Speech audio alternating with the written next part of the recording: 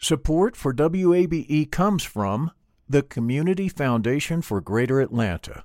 If you love Atlanta, you can invest in the big picture. Learn more at cfgreateratlanta.org. I'm Earlonne Woods. I'm Nigel Poor. We're the hosts and creators of Ear Hustle from PRX's Radiotopia. Ear Hustle is a show about life inside prison, but it's not your typical prison podcast. In this next season, we've got stories about the objects people keep inside their prison cells, about residents in a women's prison who say they want to stay there, and the most beautiful prison garden. Earlonne, I will never forget it. Ear Hustle. Stories about life on the inside, told by those who live it. Find Ear Hustle wherever you get your podcasts.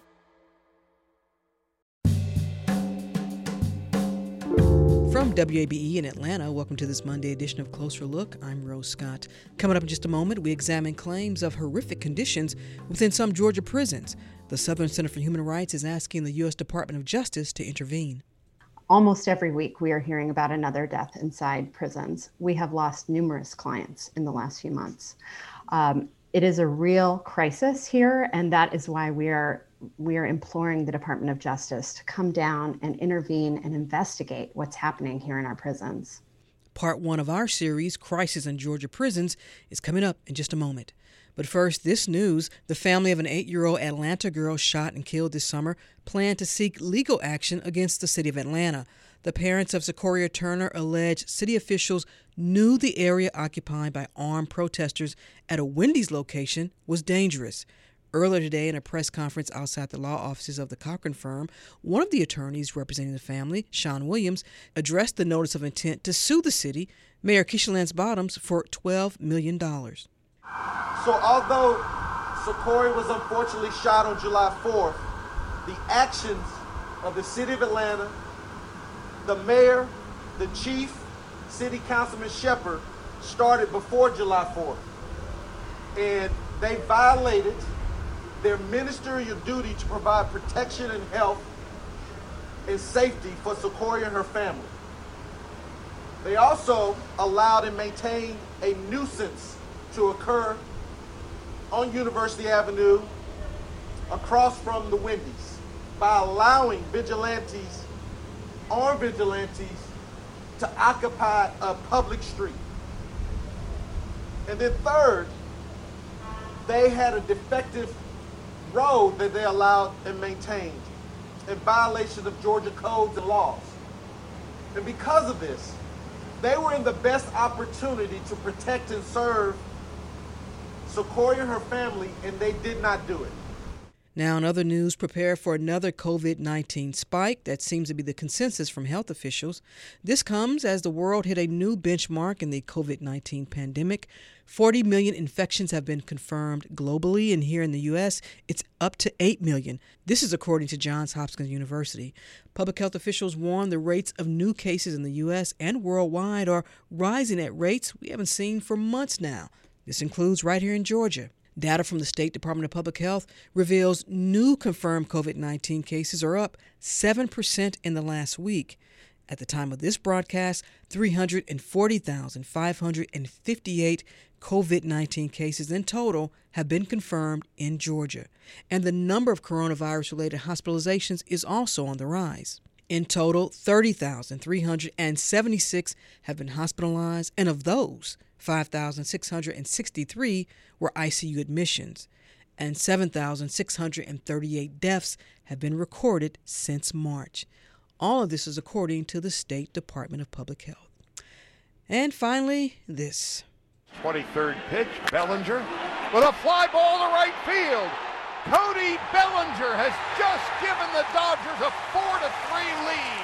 That home run by Cody Bellinger ended the Atlanta Braves season last night. After being up 3-1, Atlanta couldn't muster just one win to take the National League Championship Series and then, of course, go on to the World Series. So the Dodgers will now face Tampa Bay in the World Series starting tomorrow. But hey, the Atlanta Falcons won. Now, coming up tomorrow on Closer Look, back in August, Cobb County Commissioners approved a $4.8 million to provide grants to renters and homeowners in need of assistance through the County Home Saver Program. Well, the response has been overwhelming. We'll hear how it works, and Ernest Davis, the program developer of the Cobb County Home Saver Program, talks about the challenges with housing in the county. So how would you assess renting affordability in Cobb County?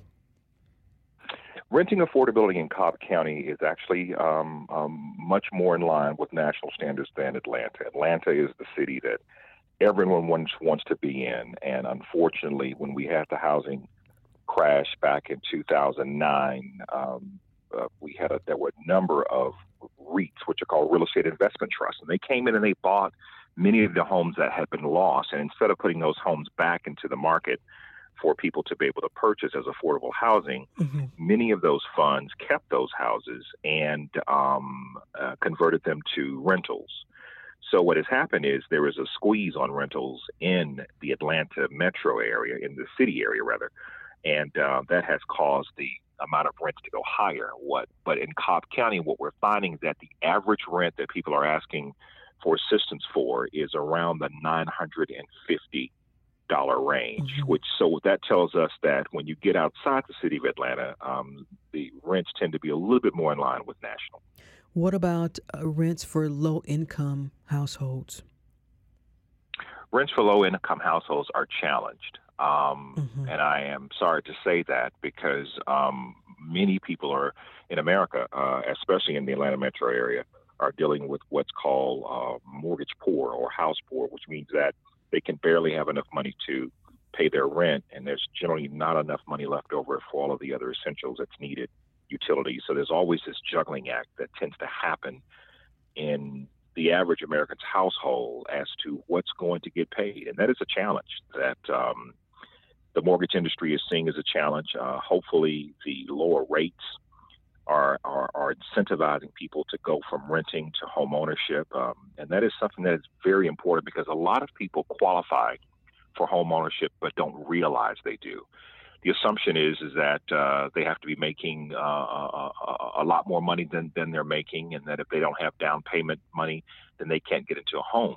The truth is there is a number of down payment assistance programs that are available for people, especially those first-time home buyers, that can get them into homes. I've seen some down payment assistance programs as high as $25,000. So people should not assume that the option they have is renting. In many cases, someone who's paying a $1,200 rental payment might be able to qualify for a home that can get that mortgage payment down to $800 or $900. That's on tomorrow's Closer Look. And why Atlanta-based MailChimp is giving employees November 3rd a paid company holiday, as well as launching an online voting location finder for Georgians. Join us tomorrow here on 90.1 WABE, Atlanta's Choice for NPR.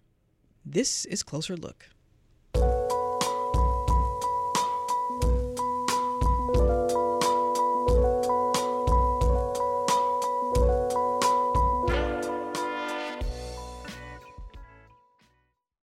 Support for WABE comes from the Community Foundation for Greater Atlanta.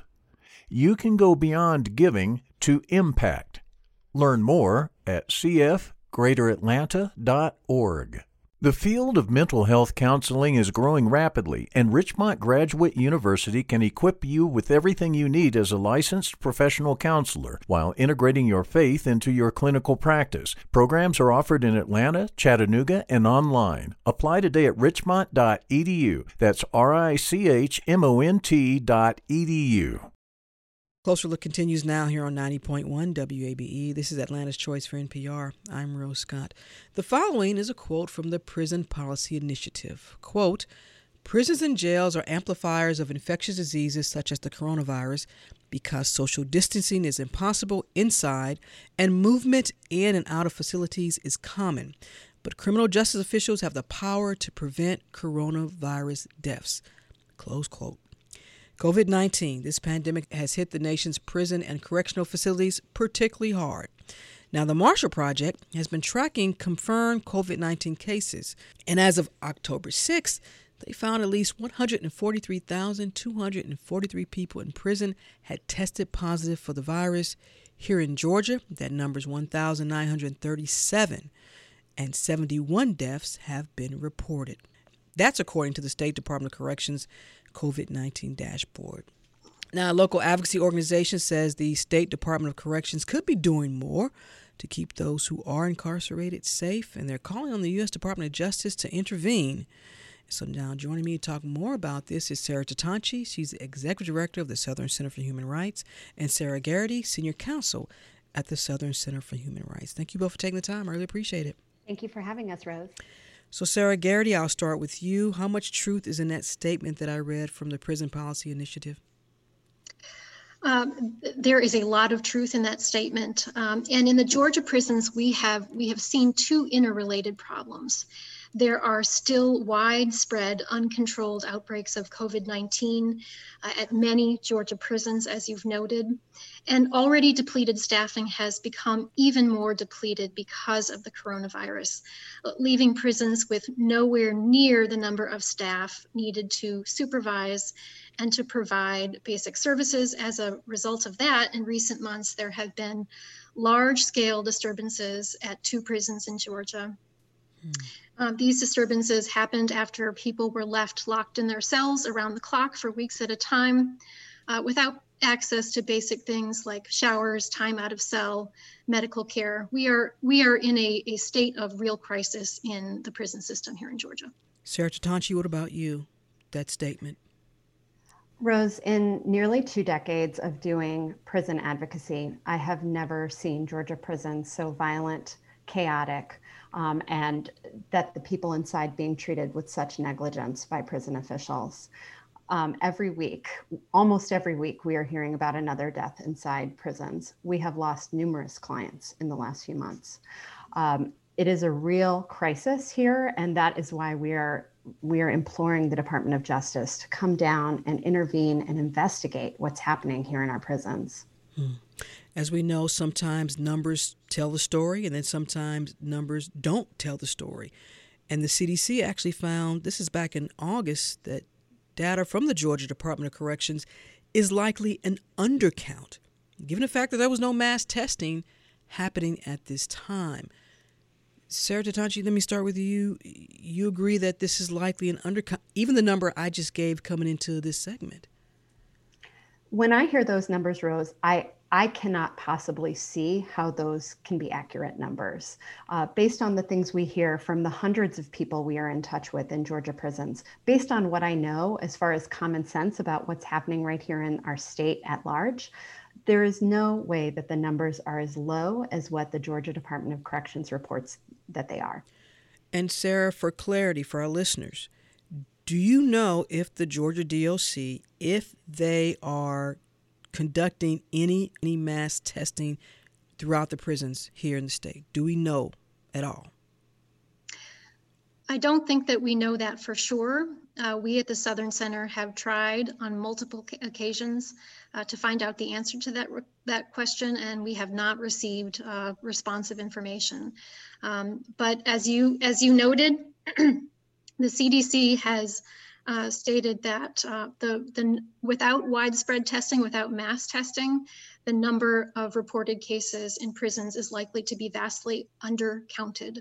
Right now, there are 2,000 cases of present cases of coronavirus reported among incarcerated people, but about 1,700 people are reported to have recovered. Mm-hmm. And some of those, some of the people who have become infected are clients of our office. We have had the experience of losing some of our clients. And those clients who you say you've lost, they died from the virus. Do you know if they were given medical treatment before, or did they pass away and then it was discovered that they died from the virus? What do we know here? Well, I'll give you an example. We recently lost one of the people that we represent. I'll call her Miss A. Miss A was a 78-year-old woman who was at Pulaski State Prison. She'd been incarcerated for 22 years. She was an excellent candidate for parole. Our office wrote to the parole board in April, conveying our concern that she was vulnerable to the effects of COVID. We wrote again in July. No action was taken. She was not released. She contracted COVID and she died alone in a hospital. This was a woman who was beloved by women at Pulaski. She had a family who loved her. Her son spent the days before her death calling the prison in increasing desperation, trying to figure out what was happening. They did not get to say goodbye, and this was an unnecessary death. This was an older woman. She was in a wheelchair. She did not pose a public safety threat. She had lots of health issues. We would like to see the state agencies involved here, including the parole board, step up. It's my understanding that the board may have considered the effect of COVID-19 in making releases earlier in the pandemic, but in recent months, it's been back to business as usual. We should note that Closer Look reached out to the Georgia Department of Corrections, inviting them on the program and also seeking comment. At the time of this broadcast, we have not received a response. You all have drafted that letter to the Department of Justice, calling these, quote, deplorable conditions at 3 Georgia prisons, Ware State, Macon State, and the Georgia Diagnostic and Classification Prison near Jackson, which is also, I believe, where we carry out the death sentences as well. Have you heard anything from the DOJ? We have had a meeting with the Department of Justice to discuss the conditions in the prisons. We reiterated our request for an investigation. We emphasized the fact that the situation here in Georgia is urgent, and we hope that the department will step in. The time frame and the result of our request for investigation is not clear at this point. Ware State and Macon State, those are operated by the Georgia DOC. They're not private prisons, correct? That's right. That's right, yeah. Have y'all noticed any difference in how the prisons are responding to this virus in terms of privately operated prisons and the ones operated by the state? Have y'all noticed anything different there? Well, there certainly has been a large-scale outbreak of COVID-19 at a couple of the private prisons in Georgia, but the poor conditions are not isolated to the private prisons. We understand that the Department of Corrections is in a difficult position here. There are many courageous employees of the department who are called on to do a difficult job under ordinary circumstances, and we are not living under ordinary circumstances. But the state prison system simply cannot keep people in a prison where it cannot provide basic services like showers, medical services, supervision. The conditions that we reported in our letter to the Department of Justice are unacceptable for incarcerated people, and they are unacceptable for staff who work in the prisons. Do we know if the staff, are they wearing masks? Someone on this program not too long ago said it's virtually impossible to give masks to everyone that's incarcerated in Georgia's prisons. We have varying accounts, Rose. We've heard in some places that incarcerated people and staff are getting masks, and in some places that they're not. What we certainly do know is that coronavirus continues to spread pretty rampantly at a number of prisons, including Pulaski State Prison, which is a women's prison, where there are currently 69 reported cases. We suspect the number is actually much higher. Coffee Correctional Facility, one of the private prisons, reports 226 active cases. Wheeler reports 171 active cases. So this is a situation that is very much not under control. And some of the severe staffing shortages that have accompanied the onset of the pandemic are exacerbating the already problematic conditions in the prison system in Georgia. Well, let's talk about what you all see in terms of how to deal with these problematic issues. So let's first start with the testing. If they could test everyone that's incarcerated in Georgia prisons, is that the first step that you all want? That way you get an accurate number of how many infections there are. And then are you looking to maybe have them evaluate those incarcerated folks to see who might be eligible for early release? Are those the first two at the top of the list here? We absolutely would advocate for increased testing, mass testing, in particular at prisons that have had an outbreak. But there are several other things that our state agencies need to be doing now. First, taking a step back, we have got to take a serious look at the number of people we are incarcerating in the state, including the disproportionate incarceration of African Americans. Second, and in the immediate term, we absolutely need our state agencies to be reviewing who can be released now, consistent with law and public safety considerations. So, for example, suggested categories for release considerations: people nearing the end of their sentence, people who are medically fragile, people who are older, with a case-by-case review to consider public safety implications. Those are a few ideas, but I could go on. Well, Sarah? Sorry, I was just going to say that we certainly look to the parole board to do this kind of evaluation of who can and should go home right now. But I don't think that it is limited to the parole board. I think local district attorneys could be making these assessments. Judges could be making this assessment. The important thing to remember is that this is all of our responsibility, and we need to take action quickly.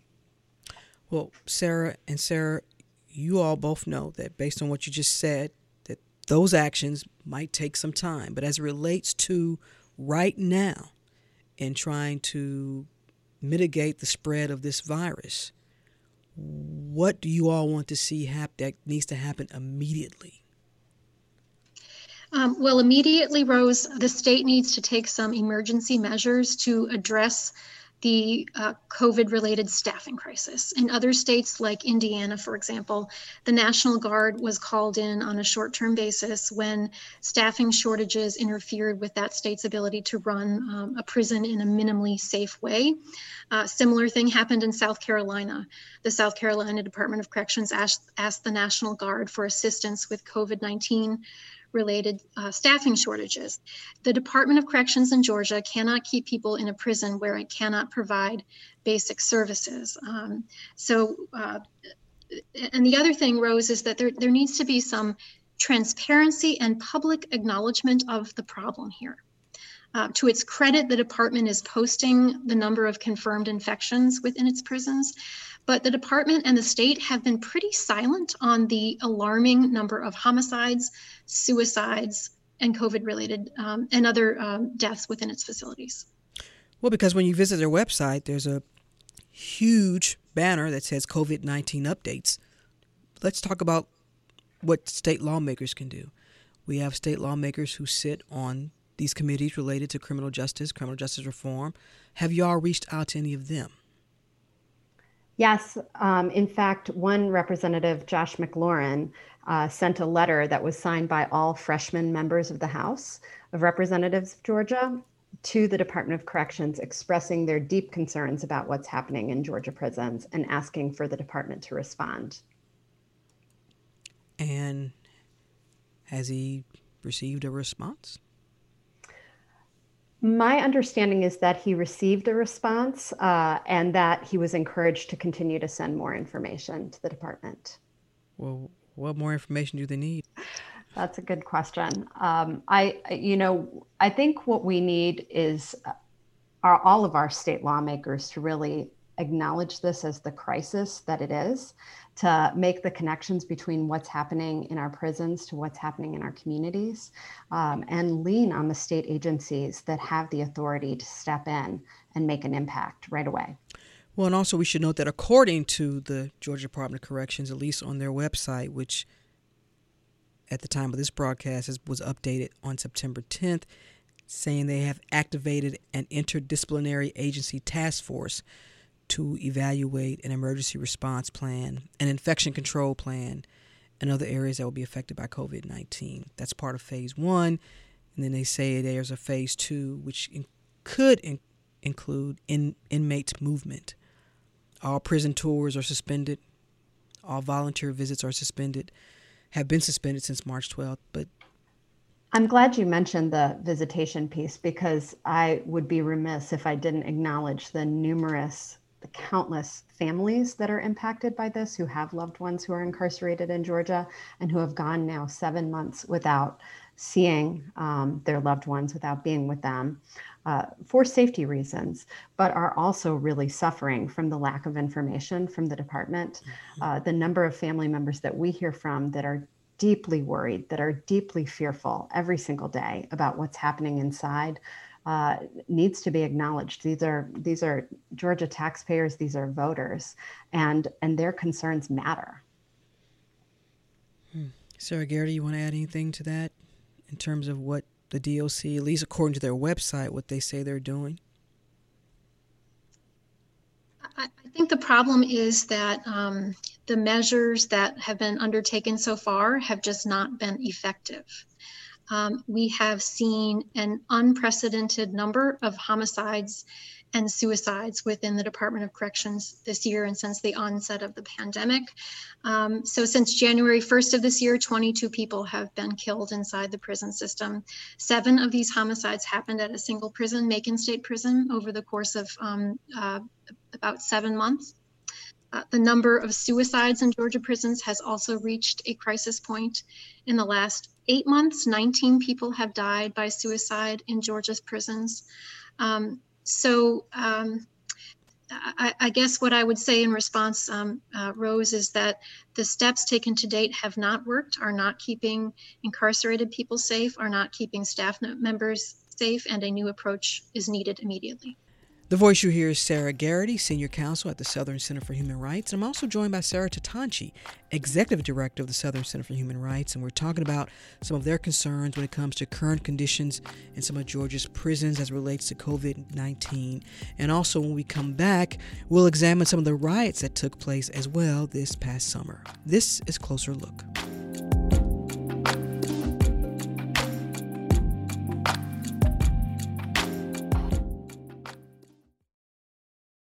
Closer Look continues now here on 90.1 WABE, Atlanta's Choice for NPR. I'm Rose Scott. We're going to continue now our conversation with Sarah Tatanchi and Sarah Garrity from the Southern Center for Human Rights, and we're talking about concerns and a letter they have drafted to the Department of Justice to look into current conditions in some of Georgia's prisons. You all actually describe, quote, riots, and you say you have video evidence of this. The letter states, and I'm quoting here, videos taken by incarcerated people that are readily available online show extreme injured prisons covered in blood, prison dorms with no security supervision, groups of men roaming lockdown dorms armed with machetes, and cells with no running water or functioning toilets. And then all this combined with the coronavirus. That's right, Rose. A lot of the disturbances that happened in the prison system at Ware, for example, and at Macon State Prison, some of these things were caught live on social media. And in fact, the following video was recorded, according to this gentleman, on August 4th at Ware State Prison. Here the inmate is describing the conditions inside the prison. They give us peanut butter and cheese with no water. Like, no water, don't have no type of water.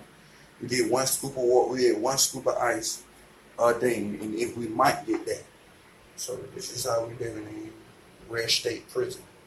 Because we are on lockdown right now.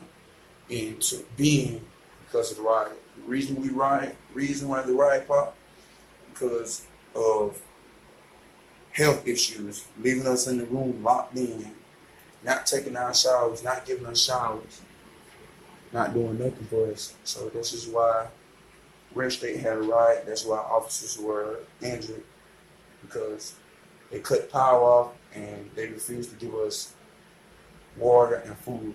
And it's been like this for almost 2 weeks now. Like, we've been locked down. My dorm has been locked down for a month. these are not normal things that happen in prisons. They are not things that have happened with the frequency with which they're happening in the Georgia prison system until recently. There has been a significant breakdown in security at a number of our prisons, and it is not being responded to appropriately, and people are losing their lives as a result. And I think for our listeners to understand what you all are hearing and seeing and what you're getting back from families and those who are incarcerated. Sarah Garrity, can you share someone's story?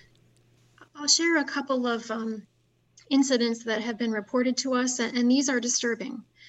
We've seen a video, for example, of a man in a closed security prison with a dog leash around his neck being led across the dorm and slapped by people and led into a cell.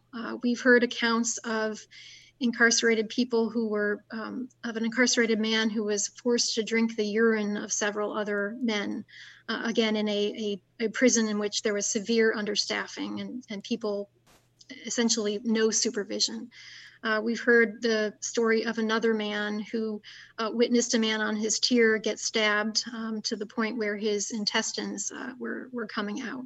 So when we say that the prisons are in crisis, we are not exaggerating. People are fearful for their lives and their safety on a daily basis. And yes, the Department of Corrections houses some people who have been convicted of crimes. But the people who run the prisons have a constitutional duty to take reasonable steps to protect people from a substantial risk of harm. And when a closed security prison with 1,500 people in it has 6 people running security, that is unreasonable, and that is a state failure. And then, Rose, I did just want to mention going back to the women's prison. One of the things that we need to reckon with is the number of African-American people we put in prison. Their lives matter, and people are dying avoidable deaths. We represent a woman named Cassandra Hayes, who has been in prison for 14 years for selling $20 worth of cocaine. She does not need to be in prison from any kind of public security consideration. She has pre-existing health conditions that put her health at risk. She's at a prison with a severe outbreak. She has a family that loves her, and she is terrified that she's going to die. We've notified the department and the board repeatedly of the risk to her, and she is still there. A couple questions here, Sarah Garrity. So she has contracted the virus, or she's in fear of? No, she has not yet contracted the virus, but she is at a prison where there is a significant outbreak with, as of today, 69 positive cases, and I think 42 cases among staff members. Again, we think that's a significant underrepresentation, and we're really concerned about what might happen to her if she contracts the virus. As noted earlier, we have had a client die at that prison. And again, just so our listeners are very clear, because Closer Look has not been able to receive comment or response from the Georgia Department of Corrections. You all have not. Have you all reached out to the commissioner or to the governor's office about any of this?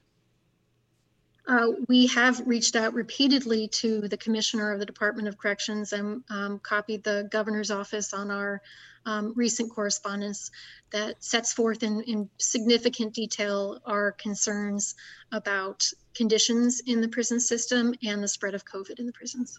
All right. But we have not heard anything back other than the comments that we have read in the press that they are declining to comment due to potential litigation. But can they comment on what they're doing, though? We sure would appreciate it. We would love to have more information than what we have right now.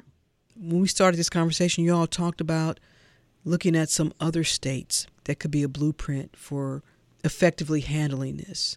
So other states have done a lot more than Georgia to address these issues responsibly and head on. In Kentucky, early in the pandemic, the governor commuted sentences of a number of people. Later, I think in August, the state commuted the sentences of almost 700 others who were convicted of certain lower level offenses and had less than, I think, 6 months left to serve. Michigan reportedly reduced its state prison population by about 5% since mid-March. Georgia did a limited number of releases early in the pandemic, but since then, it's essentially been sort of business as usual at the parole board. And we would just respectfully suggest that we are still in a state of global pandemic. It's not business as usual. And if our state agencies don't fail to act, people are going to lose their lives. Unfortunately, many have, but this is going to continue to happen. We hope the state will act to stop more preventable deaths. Sarah Tatachi, Executive Director of the Southern Center for Human Rights. I was also in conversation with Sarah Garrity, Senior Counsel at the Southern Center for Human Rights. Thank you both for taking the time. I really appreciate it. Thank you, Rose. Thank you. That's it for this edition of Closer Look, which is produced by Grace Walker and LaShawn Hudson. Our engineer is Shelley Canavy. If you missed any of today's program, it's online at wabe.org/closerlook. And of course, you can listen to Closer Look weeknights at 8 p.m. and listen whenever you want, because Closer Look is now available as a podcast. Just visit NPR One or your favorite streaming app and subscribe. This is 90.1 WABE, Atlanta's Choice for NPR. I'm Rose Scott.